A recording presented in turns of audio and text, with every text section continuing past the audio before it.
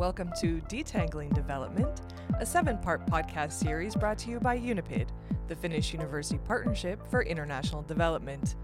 In this podcast, we dive deeper into important themes related to global development by interviewing a guest with expert insight or research in this specific topic. I'm your host, Melissa Plath. The theme of this episode is students' competencies in global responsibility. Global competencies are essential. In education, they promote cultural awareness and respectful interactions in an increasingly diverse world. According to the OECD, global competencies help people examine local, global, and intercultural issues, understand and appreciate the perspectives and worldviews of others, engage in interactions with people from different cultures, and in general promote sustainable development. Young people's global competence is perceived to be paramount to dealing with current and complex global issues like poverty, climate change, and globalization. Education can promote students' global competence to help them navigate an increasingly interconnected world. But which are these global competencies that students need, and how should they be fostered? Here with me today is Alexandra Biris, a master's student at the Changing Education program at the University of Helsinki. She has a bachelor's degree in politics, psychology, law, and economics, and a master's degree in development studies from the University of Amsterdam. She was also a trainee at UNIPID in the fall of 2021 and actually helped coordinate and produce this podcast, Detangling Development. So thank you for that, Alex. She's passionate about education, and her specific interests lie in education politics and policy, education sector development cooperation, and international education. Currently, she's working on her master's thesis, which is investigating the role of education export in Finland's education sector development cooperation.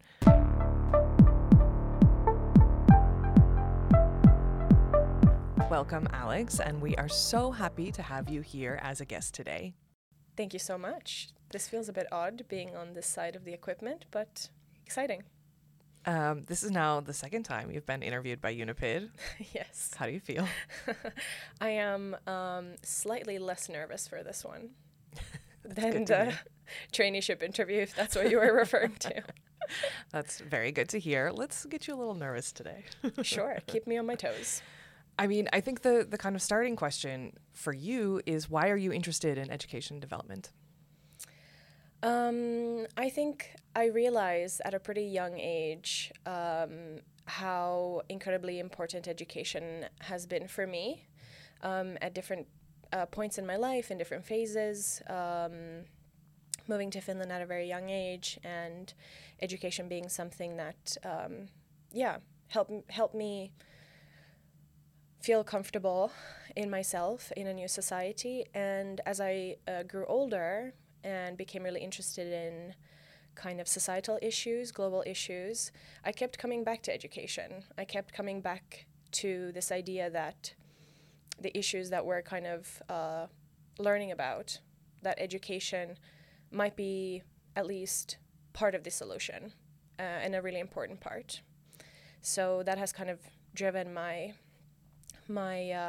choices in education, where I studied, what I studied, and also something I'm very passionate about still and hoping to work with in the future.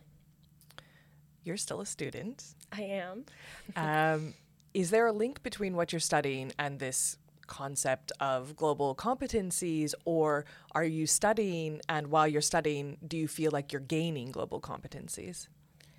Yeah, definitely. I think there is very much a link there, and I think it manifests in many different ways. It's an international master's that I'm studying at in changing education, and I should add also the first ever international master's at the Faculty of Educational Sciences, so something very new, which means, of course, that this faculty is seeing more diversity than ever before. And I think it's shaking things up a little bit, and we're learning from each other in this very diverse and very international group of people. And I think when it comes to education, that's very important. Education is very kind of, in a way, nationally bound as well, but these like global forces, of course, have descended upon this field as well. I don't think I don't think education is kind of free from those influences either. Alex, how would you describe global competencies to a 10-year-old or to a stranger? If I were to describe global competencies to a 10-year-old, I would probably mention that global competencies, they help you feel at home in the world. They help you feel like you are part of the world. And these are things that you can do and things that you can learn to make friends with different people and teach them things and learn from them as well. I think that's a great entry point into the next question, which is defining what global competencies are. So we hear how you would describe it to a 10-year-old, but how would you define global competencies? What are the global competencies that students actually need? Right. So I think this is actually a really important point because the terminology is not super easy to navigate. The terminology is not very clear, and there is significant overlap between, for example, what we refer to as global competencies and what we refer to as transferable skills, so skills that are useful in any kind of work environment, educational setting, but also what we refer to as 21st century skills. So I think it's important to note that if you're kind of diving into research and different publications about it, that you might be reading about very similar things. So what are global competencies? These are skills and knowledge that help you navigate the world in the 21st century. I think that's kind of the easiest way to understand them. And they are kind of divided into different skills, different capabilities. And for example, one really popular framework to describe global competencies are the 4 C's.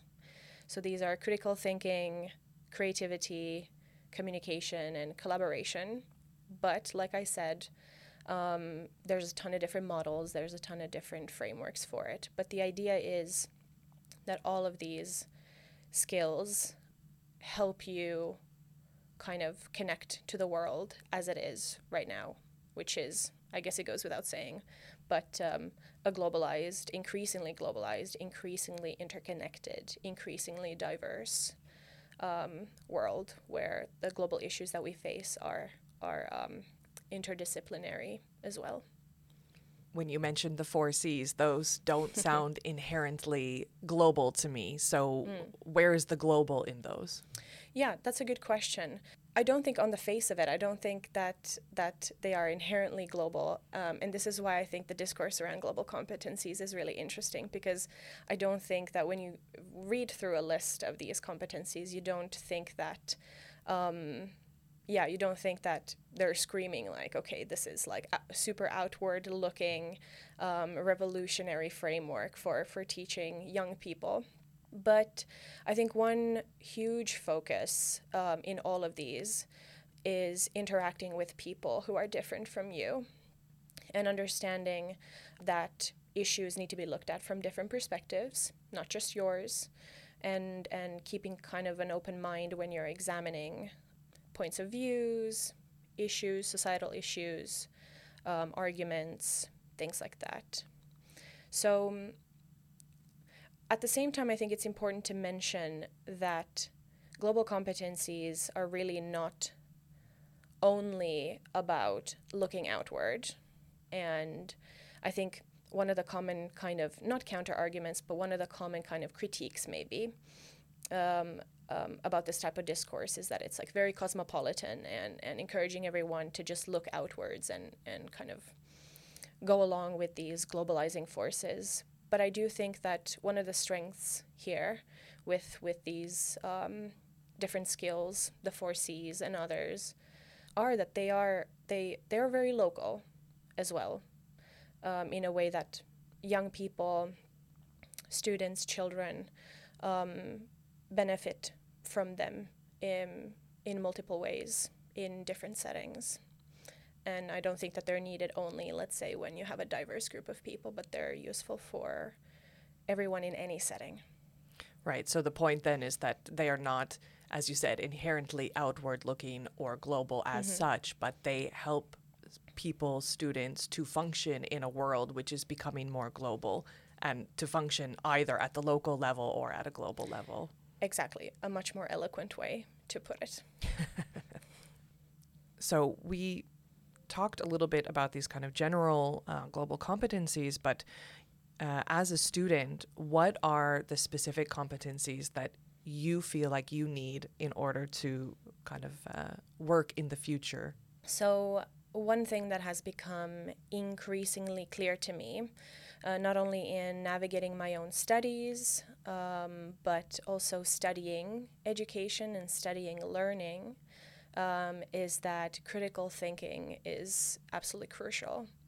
And in practice, I think this means that anyone, including myself, really needs the ability to examine, investigate issues, whether they are local or these like bigger global issues, to investigate them, to look at them from different perspectives, to be able to communicate clearly and analyze clearly, and also I think take action accordingly.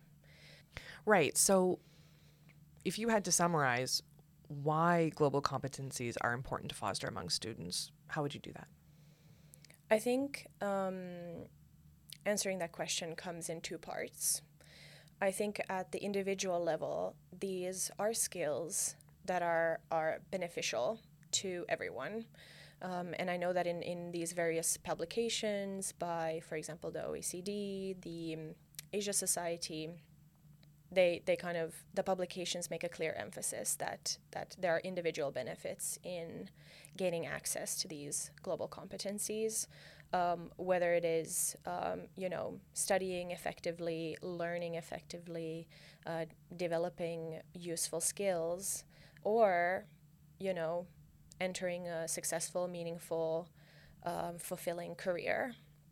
So I think there's definitely something to that, and we just discussed kind of my own view on the competencies, the global competencies that I have been lucky enough to acquire.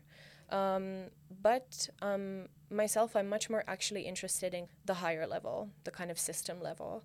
And I think the reality is, and also this is an argument that is very much brought out also in these publications, in the research, in the discourse, it is that the world needs people to have these competencies because, as mentioned, the issues that we're facing right now, that studies show that young people are worried about: climate change, conflict, violent conflict, rising inequality, income and wealth inequality.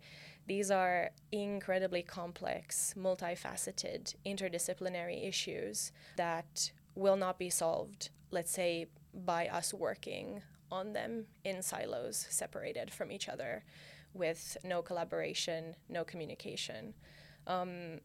So I think ultimately these two aspects, the individual and the, let's say, societal, of course they interact. But I think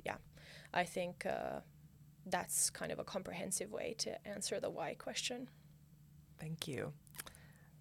You started talking a bit about the systems level, and I think it's interesting to get back to that for a moment. When we think about the obstacles that students are facing from developing global competencies, or then the things that are already working well at the system level. So what are these obstacles? What can be done to overcome these obstacles? And what's already working well for students to attain global competencies? Of course, I understand it might be difficult to talk in a very general way, so if it makes more sense to focus on Finland, then let's do that. But in general, kind of at the system level, what's broken and what's working? Right. I think this is a very difficult question because, like you said, I think it's difficult to generalize. But I'll start with what's broken.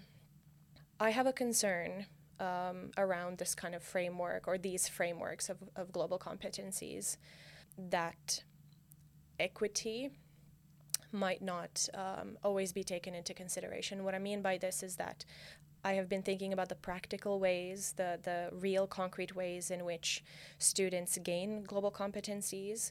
And I have, started to become much more concerned now that I've been doing research about the fact that not everyone has access to these practical ways.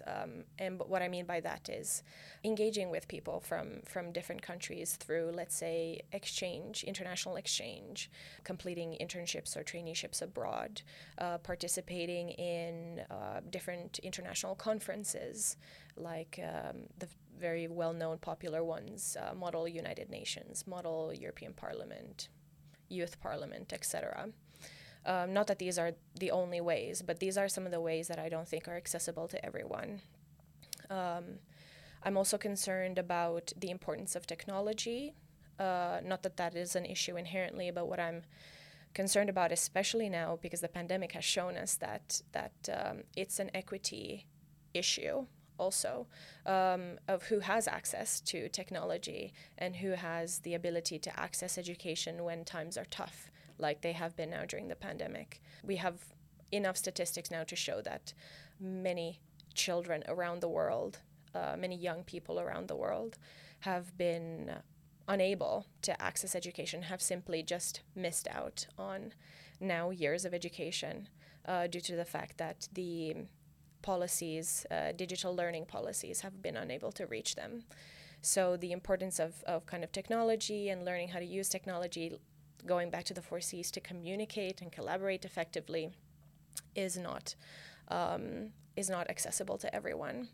So that's a big concern, and I don't know how to kind of summarize this. Maybe saying that I'm worried about the work and discourse around global competencies being a little bit exclusionary, potentially a little bit elitist, and overlooking maybe the most vulnerable, marginalized populations of young people and students. So I think that's something that needs to be taken into account whenever kind of concrete actions are taken to improve young people's global competencies. Another issue is that I don't think you can effectively learn global competencies if the teaching pool hasn't gained those global competencies. So there is a mismatch there, I would say. I think in Finland, for many different reasons, the labor force in this field, in the education field, is incredibly well developed. Teachers need to have degrees legally in order to teach, primary education, master's degrees, in fact. Continuous learning, lifelong learning is encouraged, training on the job occurs, and I think Finland has had an outward look, an international look on education for quite a while. And digitalization has also, for example, been something that the government has been pushing for in education. But that's not the case everywhere. So I'm originally Romanian. I'm very, very interested in Romanian education, in the Romanian education system, and have done research on the Romanian education system. And, from the interviews that I've done, from the people that I've met and talked to, I know that is not always the case, that teachers are not always comfortable teaching these skills and engaging in conversations with students on these issues. And of course, then, you basically are in a situation where you have to, let's say, teach two generations of people maybe at the same time, or kind of sacrificing one generation in order to kind of teach teachers, and then hopefully eventually in the future they will be able to kind of pass that along. Okay, so we've heard what's broken, but Alex, what's working well? I think there's a lot of things that are working well, especially in Finland. I've done most of my education in Finland and have returned to Finland after doing my bachelor's and master's degree in Amsterdam, so I feel most comfortable kind of talking about the Finnish context. Yeah, I think like I said, teachers in Finland, the kind of labor force in the education system is very well developed, and I have felt throughout my own education that I have been encouraged to learn these skills, to gain this knowledge, whether it is being presented with different global issues and asked to reflect on them in groups and present ideas and collaborate and things like that. But I've also been incredibly lucky, and I do want to kind of point out that this is an immense privilege. I've been encouraged to go abroad and participate in international conferences, and to go abroad on exchange and study abroad. So I think these are things kind of that can occur in a way both through mobility, moving in the world, but also from let's say from your school desk and engaging with the people around you, with your classmates, or from home, as is the case, I guess, during a pandemic. So we've heard what global competencies are. We've heard a little bit about why we should have them, why they're important to foster. And the next question is, how can we actually promote global competencies and the attainment of global competencies? In terms of answering this question of how, I think it links really closely to the issues that I brought up, the things that are broken, I think, in this framework and maybe have been overlooked.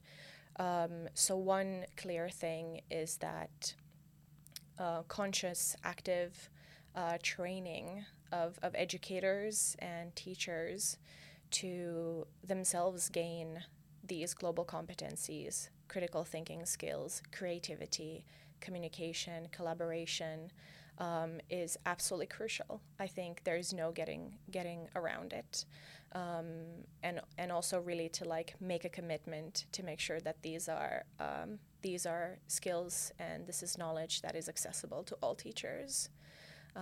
Not only teachers, like let's say on a voluntary basis, who are interested in let's say taking an international perspective on education, and not for teachers who feel like they have to because they have a diverse student pool that they teach, but to kind of emphasize that these are absolutely necessary skills. And I think this is kind of what the discourse, at least from international organizations like the OECD, these are things that are kind of emphasized, that these are necessary skills. There's no way of getting around them. Young people need them to navigate the world that we currently live in. So I think, to put it in a different way, not training all teachers to be able to provide this knowledge and help their students develop these skills is kind of like an active choice of who gets to actually develop these skills, which young people get to successfully navigate a complex world, and which students do not. So I think this is a key point in answering how global competencies should be fostered. Then I would like to go back to the equity question as well, and this links also to educating teachers. I think there needs to be an effort made to ensure that learning on this topic occurs in all types of schools, in all types of regions, not only in urban kind of environments, but in rural schools as well, where there might be, I think, unfortunately, a perspective that unless there is a diverse group of students in the classroom, that there might be no need. Why would you need to engage with someone who might be from a different culture, from a different country than you, if there is no one like that in your immediate surroundings?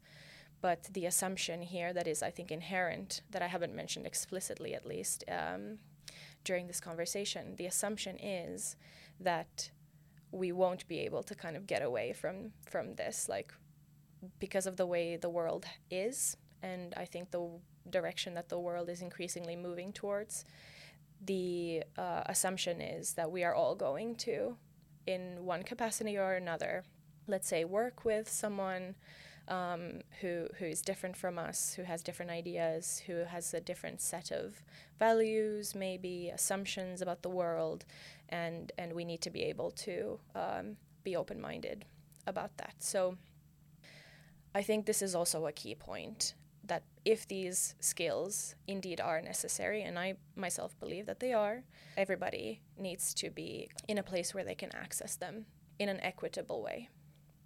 And finally, I think it's important to realize that teaching global competencies does not have to mean revamping the curriculum, like scrapping everything and just going back to the drawing board and starting over. I think what it really is adapting the way that schools function and the topics and the subjects that are dealt with, and kind of injecting them with real life examples.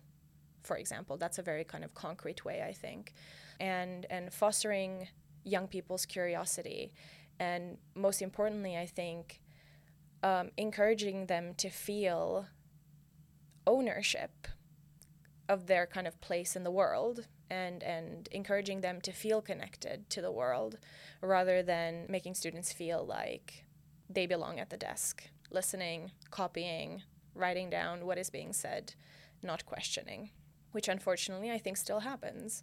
And I think this is also kind of an inherent belief in this framework for global competencies, that there are still lots and lots and lots of people around the world, young people, children, who are being taught in ways that would have made sense for the 19th or the 20th century.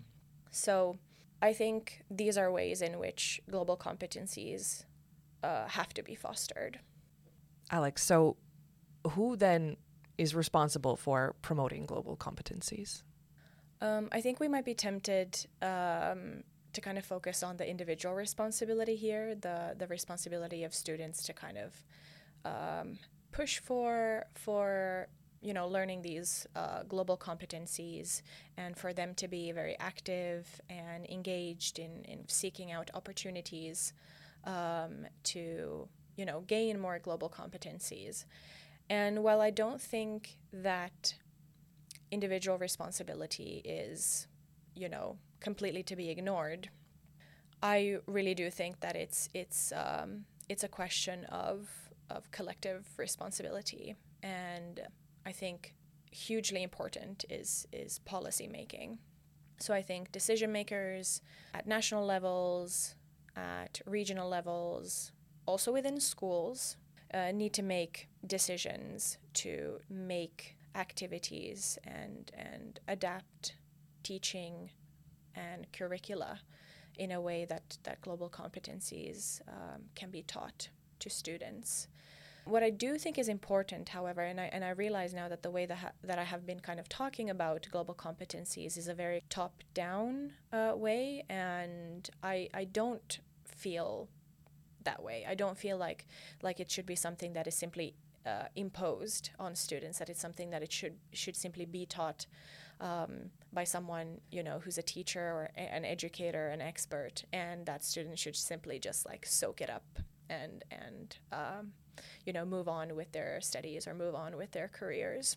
I do think that student perspectives are hugely important. I think young people are curious. I think young people are also anxious about, the world right now. They are passionate about global issues like climate change, and I think that we should really listen to them, listen to students, because I think they're very much capable of communicating what skills and what knowledge and what type of conversations they want to have. And that includes young students as well. One thing that, for example, I think has been very successful in Finland that I know hasn't been as widely implemented in Romania, for example, is playing with tech, learning how to code at a very young age, and kind of implementing, let's say, gamification, which also, again, not unproblematic, but definitely something that I think prepares young people much better for like the world that they're entering than the world that they're already a part of, in fact.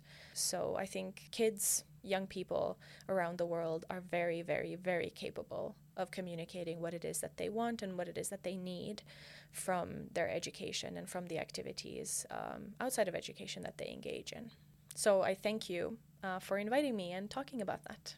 We've now spoken quite a bit about the kind of responsibility for teaching teachers, teaching students, and focused a lot on comprehensive and secondary education. But what about the role of higher education in promoting global competencies? What is the role, and what should we demand from higher education? Yeah, I think this is an interesting question because I think there's a special role for higher education here, and I think that lies in research, especially. Because I think that if you're coming to higher education and you have not yet been able to access kind of learning, or you haven't been able to engage in activities that have helped you develop global competencies, I think higher education, from like a personal perspective, can be made very, very difficult. If it's, let's say, for the first time that you're asked for your opinion, or the first time you're asked to develop an argument, or if it's the first time you're being asked to collaborate in a diverse group of people with different perspectives, and you need to come up with like one product, one essay, or one speech, or, I think it can be made very difficult. So in that way, I think teaching around these topics needs to occur much earlier on. But yeah, I think higher education is somewhere where you can really kind of dive deeper into global competencies and develop them even further, again, from like a personal perspective. And I think if you look at the framework of the OECD, the one of the kind of last steps of global competencies is after examining, after kind of critically assessing, let's say, a global issue, after engaging with other thinkers and their perspectives and communicating effectively them, you should take action. And I think this is something that maybe higher education is a very fruitful environment for, when you're like able to really apply yourself and take action according to what it is that you've learned from your own from your own work, but also from others. And so that's kind of like from the personal perspective. But I think again, going back to the kind of system level, I think higher education is kind of crucial because I think more research is needed about how global competencies are being taught, how global policies, let's say recommendations, how are they actually put into practice. And again, because I'm obsessed with inequality and inequity, I would like to see more research on the kind of barriers also to gaining these so-called necessary skills. So I think that kind of gives higher education a special role in this discourse, in this discussion. I'd also think that higher education, and especially research in this area, would help us to identify the kind of evolving competencies that are needed, because they will change and Absolutely. There will be new competencies that we need. So being able to identify these types of skills, I think, is probably also a role for research. Yeah, because I think we need to be one step ahead. Yeah, we cannot be stuck. We cannot be in another situation where, in 100 years, we're like, okay, so the global competencies that we've been teaching are based on kind of research that we did 100 years ago and insights that we gained 100 years ago, and now again, I don't know if they're going to be wildly different. I don't know if like communication and collaboration is ever going to be like out of style, but how we engage with technology and the influences of digitalization, they might very well change and change quite rapidly. So yeah, I think the innovative aspect that is a possibility in higher education is very important. So we're already moving to the future. Yes. The next question and the final question is looking really into the future. What's next? Something that occurred very recently is that global competencies were added to the PISA assessment, the international assessment tool that has been used for a long time to assess learning outcomes in different countries and compare. Not an unproblematic tool, but that's a discussion for a different time. But a tool that is being used for policy making in different parts of the world. So global competencies were added, I think, a year or two ago, something like that, so very recent. And definitely I will be following up on the results from these studies in the future, because I think we do need data to be able to make decisions about what, how, why, and especially the kind of evolving nature of these skills and the skills that are needed in the future from young people, for them to succeed in their lives, but also for the world to have a well-rounded, well-educated, open-minded group of people dealing with complex global issues. Well, thank you, Alex, for joining us. This was a very interesting conversation, and let's see what kind of global competencies we're going to be developing in the future. Thank you so much. This was great.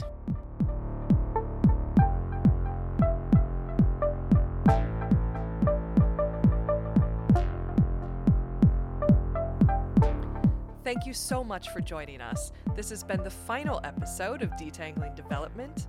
I hope you've enjoyed the series and that you've gained new insights into the tangled constellation of global development issues. In this podcast, we've aimed to highlight Finnish research and expert perspectives on some of the most current topics in the field of development and present a bigger picture of how these challenges and the efforts to address them are interlinked. Although the topics we have discussed have been wide-ranging, each episode has brought out some key challenges, but also opportunities for creating a more sustainable and equitable global development. If you found the topics we've discussed interesting and you want to know more, follow us on Twitter @Unipid Finland and visit us at our website, www.unipid.fi. My name is Melissa Plath. Thank you for listening to Detangling Development. This episode was produced and edited by Kelly Brito and Alexandra Biris. Our original theme music is by Vesa Plath. This has been Detangling Development.